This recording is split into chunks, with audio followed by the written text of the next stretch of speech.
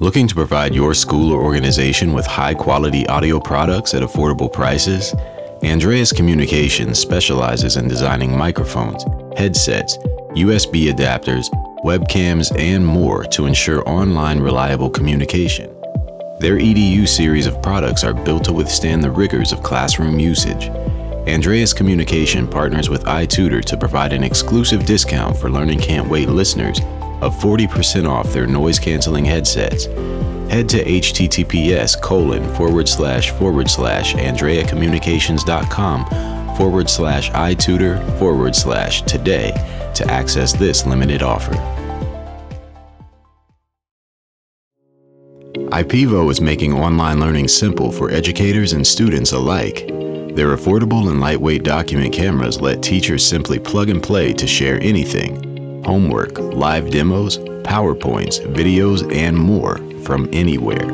Compatible with any device, teachers can make the most of their document cameras with creative filters, time lapses, stop motion, and more through IPEVO's free software visualizer. IPEVO and iTutor have partnered to provide a 20% discount to all Learning Can't Wait listeners. Visit ipevo.com/iTutor to upgrade your technology today.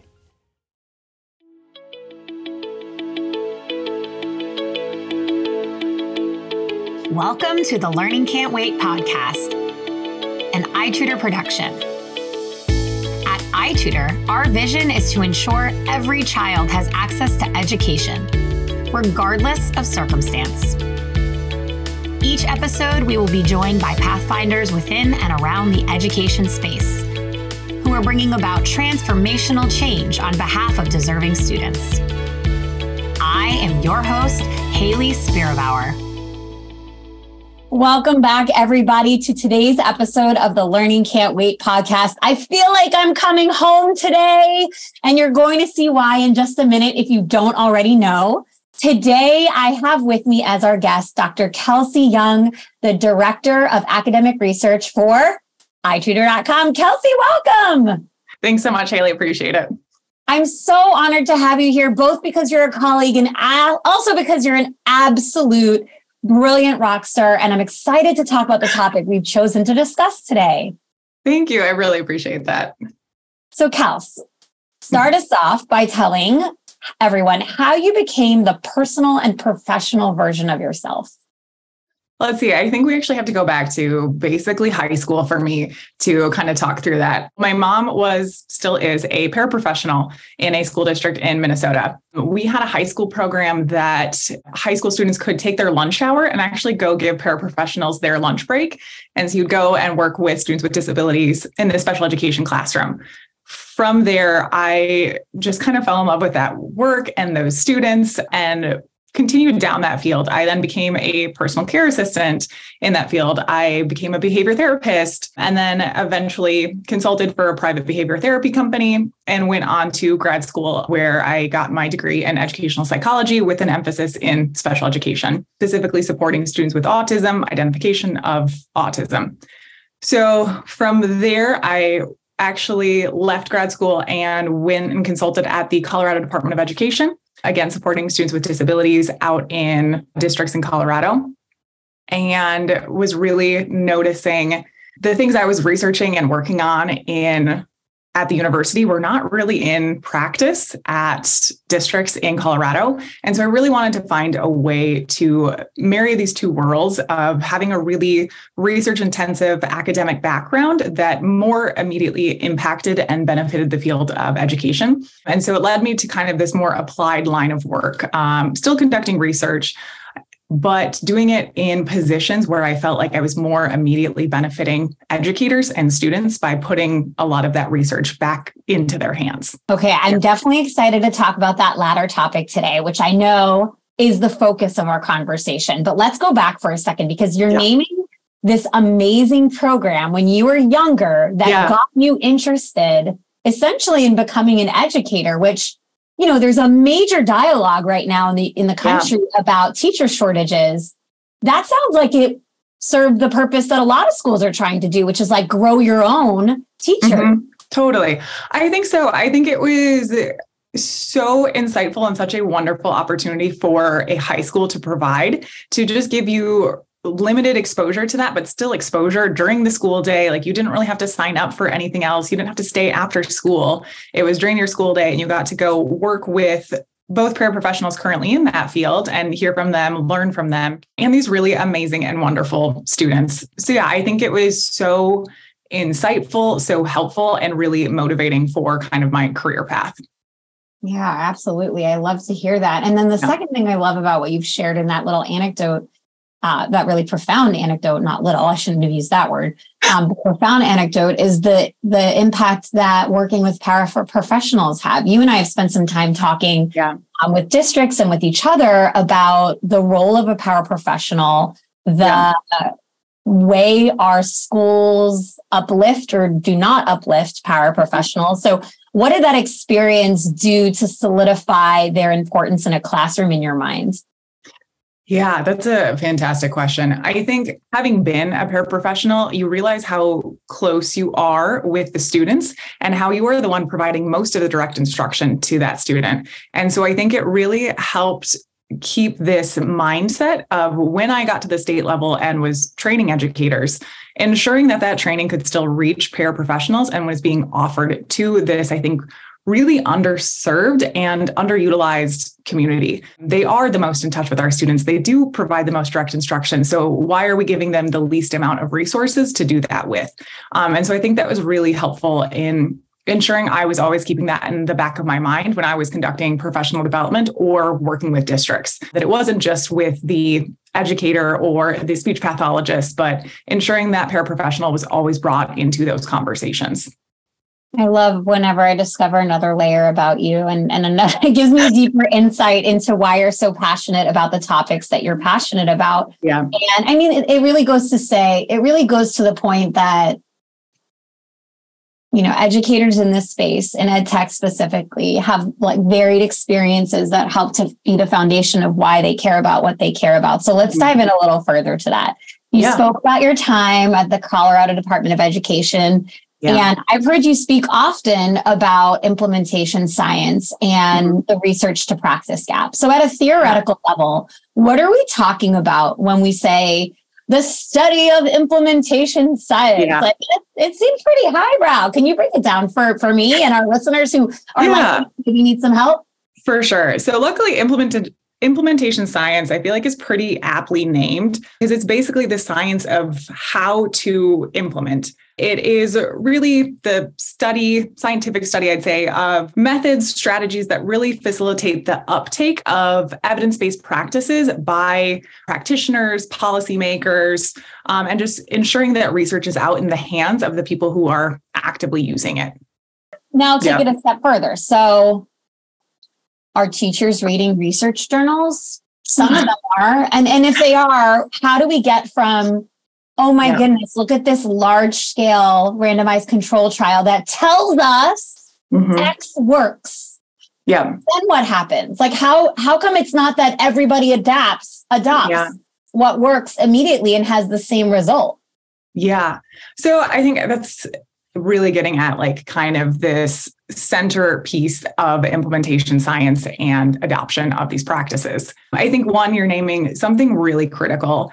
Research is not accessible to educators for a variety of reasons. One, it's not written that way. Two, it's a lot of times behind paywalls. And so it's just physically not accessible. And three, it's not necessarily written to facilitate the adoption of those strategies. I actually wrote a paper with some co-authors a few years ago now about assessing evidence-based practices specifically for supporting students with autism. And through that, we were kind of going through these articles and coding what factors they actually listed about that practice. Did they identify the population it was used with? Did they identify the dosage, how frequently they should use it?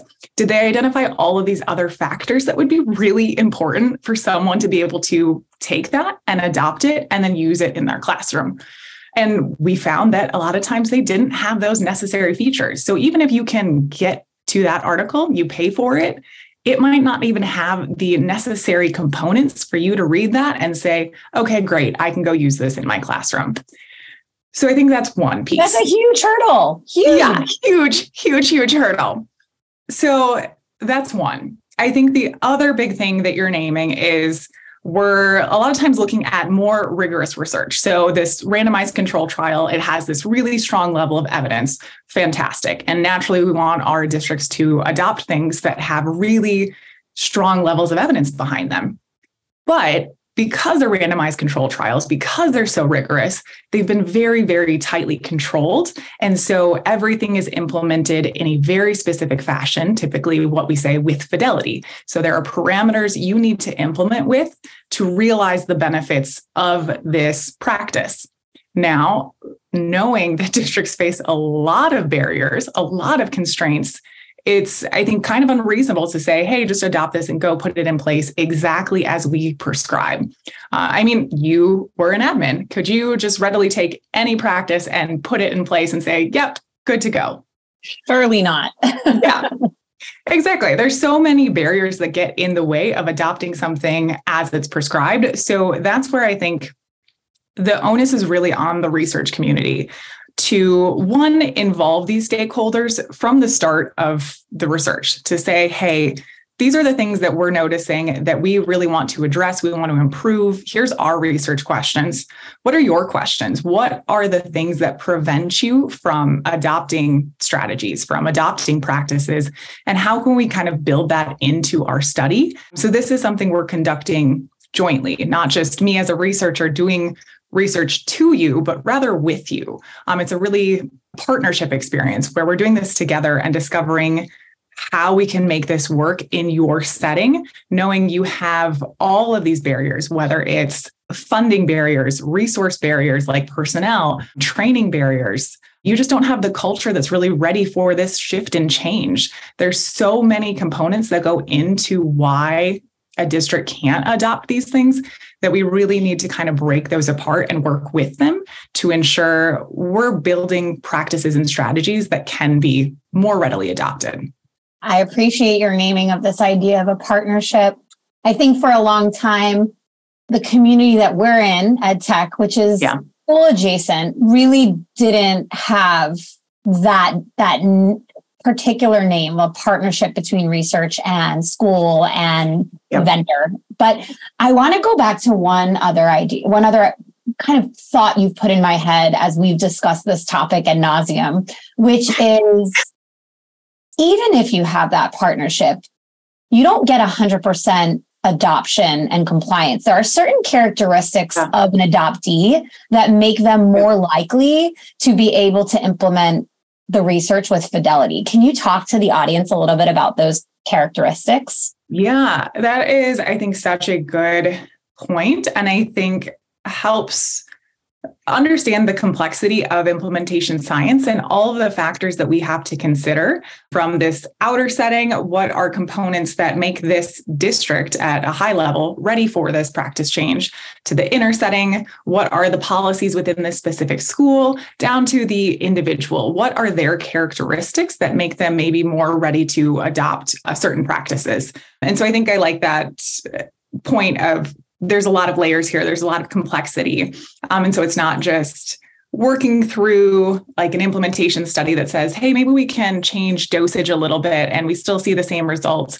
Maybe we don't have to implement this in school, but we can do after school and we still see the same results, which I think is one piece.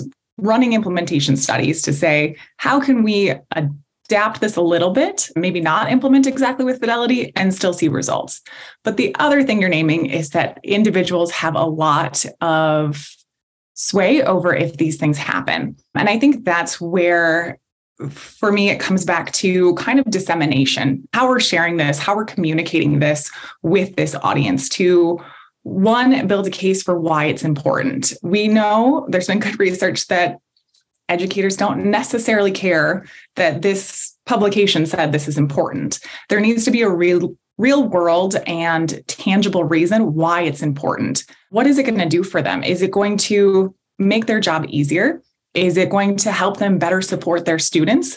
Is there a relative advantage of this practice over what they're currently using? And I think that's where we, again, as researchers, administrators, anybody really disseminating this needs to have that in the back of our mind, that we can speak to our audience and say, this is why this is going to help you, not just you need to do this because we say it's research and evidence-based. I think this is why I'm so compelled by what's going on with the Sold a Story podcast, which is this storytelling, that journalism that's coming out, expose on the science of reading and the way that large portions of America, many school districts adopted what is now known to be a failed curriculum that doesn't improve outcomes for students learning to read. Yeah. I think there's a confluence happening. Some of the factors you're naming, right? The science, the research is there, but the research didn't do it right away. It took a lot of time. It took a lot of people understanding the problem and the options around the problem. And it also took some real journalism to stir up the nation's moral compass about curriculum adoption in the US to change what is going on today. I mean, have you been following along with the Sold a Story podcast? I have not. So I'm very curious to hear this because I mean, you know me, I love journalism and storytelling around data. You know, that's a favorite of mine. That's it. I think so interesting and so telling because something we used to talk about. So I will be a little self-deprecating. Academics are not usually good storytellers. We're not usually good journalists. You are a definite exception to that, Dr. Kelsey Young. Thank you, Hayley. But yeah, I mean, we write in a very specific style for a very specific audience. And so there's not really a motivation to necessarily create this really stirring, motivating story around data.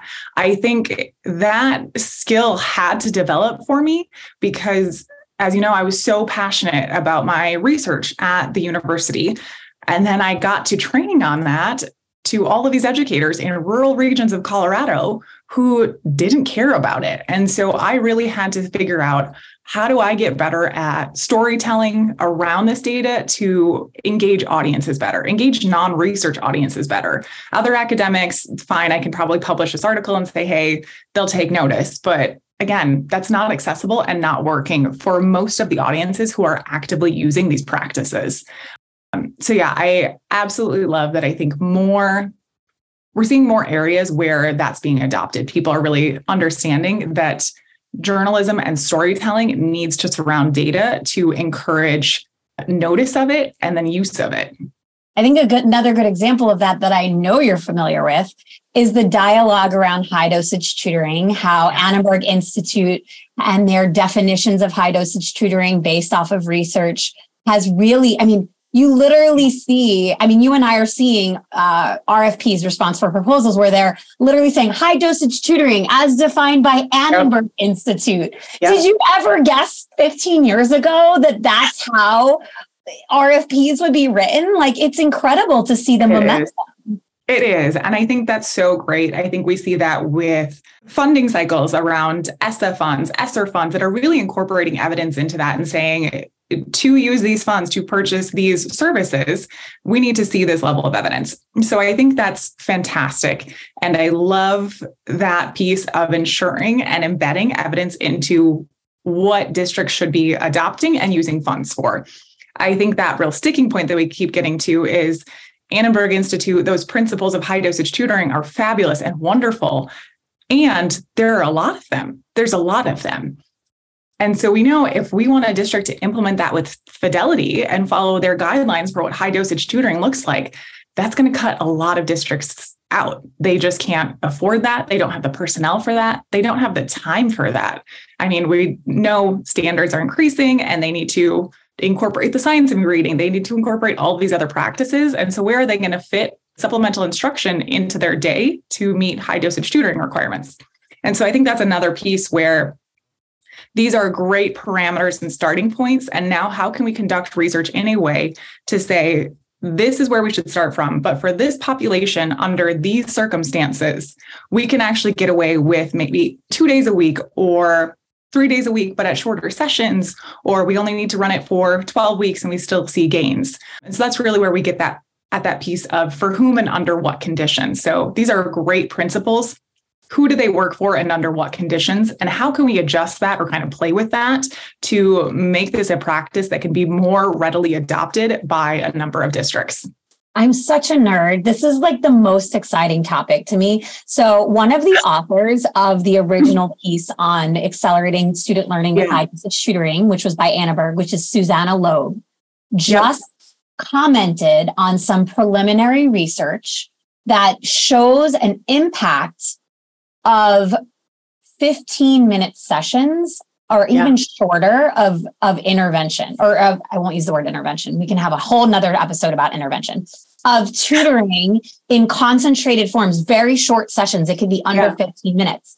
And I hope I'm saying her name correctly, but Dr. Loeb said, this is incredibly promising to see these type of results under conditions that differ from the accepted high dosage tutoring model, offers a lot more opportunity at a more financially accessible manner for schools to implement that will have a profound impact on students. And so I have been kind of nerding out as this research comes out, because I'm like, cool, we're getting more information about, yes, high dosage tutoring works, but what else works? Under what conditions, and to your point, for whom? Yeah, I love that, because I think that's where it is, again, our duty as researchers, our duty as ed tech providers to say, hey, we know this is the model, but how can we look at all of these varied implementations? Because I mean, reality is we can look at how many different of our clients and say, yeah, they're all using tutoring in some capacity, but the implementation looks different across so many of these districts. And we're using it with so many different populations. And so that's where I really hope ed tech kind of adopts and really incorporates research just more naturally into their work, because we have such wonderful studies at our fingertips to say, here's a naturally occurring kind of manipulation of that study design, of those principles, and how can we analyze data from that group to say, you know what, actually, we saw this group who only used twice a week for 6 weeks, still saw some gains, or whatever that variation to that standard model looks like. Because I think it gives us such wonderful results, like what you're pointing to, that for a group of students, 15 minutes was enough. Maybe there's 6 to 7 minutes. I just looked up the article because I was like, amazing, even better. 7 minutes, called short bursts of intervention. Lovely. Yeah, I think that's fantastic. That's so great, because I think how wonderful for schools to hear, you know what, if you can just do 7 minutes 3 times a week with these students, but it's really targeted, you're actually going to see some gains. So I think it's just moving us so much closer to breaking down these implementation barriers for districts, which it is. That's on us. We need to work on breaking those down, because we're the ones saying, hey, this is what you need to do. But we also need to work on saying, but also this is how you can adapt it to make it work in your schedule. And I'm also super curious to look at that and see, is there a specific population they use this with that they saw these really great gains? Because maybe that's enough. Kindergarten. Love it. Which makes so much sense. I just sent you the article, and we'll link it. How about we link it when this episode goes live, that people want to read it. The piece that I read was in Heshinger, and it was written by none other than our friend Jill Barchet, who writes a lot of the pieces we rabidly read over here. I think, Kelsey, you're naming this point, like, you're like, I'd love to read it. I'd love to know. I'd love to find out. It's like, that's what happens right now. That's what I feel like is happening right now. There's such an abundance with the spending of ESSER money. There's such an abundance of things being tried to help accelerate learning after this 3-year period of trauma and interrupted learning. So we should be really excited about the level of data we should expect to see, particularly this year. That indicates, here's what's really obviously working. Here's what's not. Here's what we didn't think about before. Like, I feel like we're about to hit a real boon in research over the next year or so as it relates to pandemic affected learning. Yeah, definitely. I think that was probably something you saw with research coming out during the pandemic, is it was all so new that it was so hard to really understand the impact of that, because it was currently happening. We couldn't even get students in school long enough to take an assessment to say, hey, what's happening? And so I think we're kind of on this precipice of, okay, we have most students back in school. We're starting to get back into some regular testing cycles. how can we now use this data to help us inform what's working and what's not working, which is really the ultimate question of implementation science a lot of times is what's working for who and under what conditions. How can we adjust evidence-based practices to ensure that they're going to work for these students in these circumstances? I love it. I know that I personally have grown tremendously as a professional, getting to work with you and learn from you about this particular topic as well as many others. And I'm hoping that as our listeners are tuning in today, they're feeling similarly. I know that you made a choice to enter ed tech some years ago. Yeah. You've had an opportunity to spend some time in a couple different ed tech organizations. I think my final question for you would be, what would be your hope for ed tech companies embarking on research? How would you ideally like to see them frame that study? And what would you hope they would do? I think it really comes back to that partnership for me, that it is, we're conducting research almost on your behalf to answer your questions. I think ed tech is this unique world where we obviously always want to get good outcomes. We want to be able to say this is making a difference for students. And so I think it's having to set that piece aside for a second and say, what are your most pressing questions and how can I address them for you? How can we conduct research that not only answers those questions and tells you if this is working and how it's working for what students, but also lets us know how we can refine our services. How can we be better? And so that's where I think I really enjoy the possibility of just taking evidence-based practices. So taking those principles from Annenberg Institute and saying, how can we moderate or adjust these a little bit to see what could work for these students with lower dosage, higher dosage, different timing, maybe different staff members, whatever that manipulation might be, to meet those districts' needs and more readily encourage or facilitate adoption of this practice. So how can we get an evidence-based practice in place at their district with their barriers in place? How do we mitigate those? How do we break those down for them so they can adopt these practices and realize the benefits of them? Because that's really the point in all of this, is how do we get students to realize the benefits of evidence-based practices? Right on. Right on. This work is done in partnership. I love that. Dr. Kelsey Young, thank you so much for taking time out of your day to help educate myself and the listeners on implementation science and the research to practice gap. I'm so grateful you joined the podcast today. Thank you so much for having me, Hayley. It was a blast. Thanks for joining, everybody.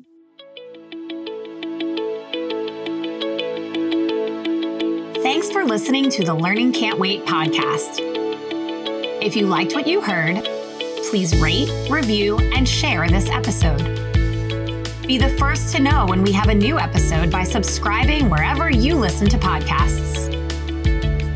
If you'd like to be a guest on the show or have a suggestion for an episode, email us at podcast@itutor.com.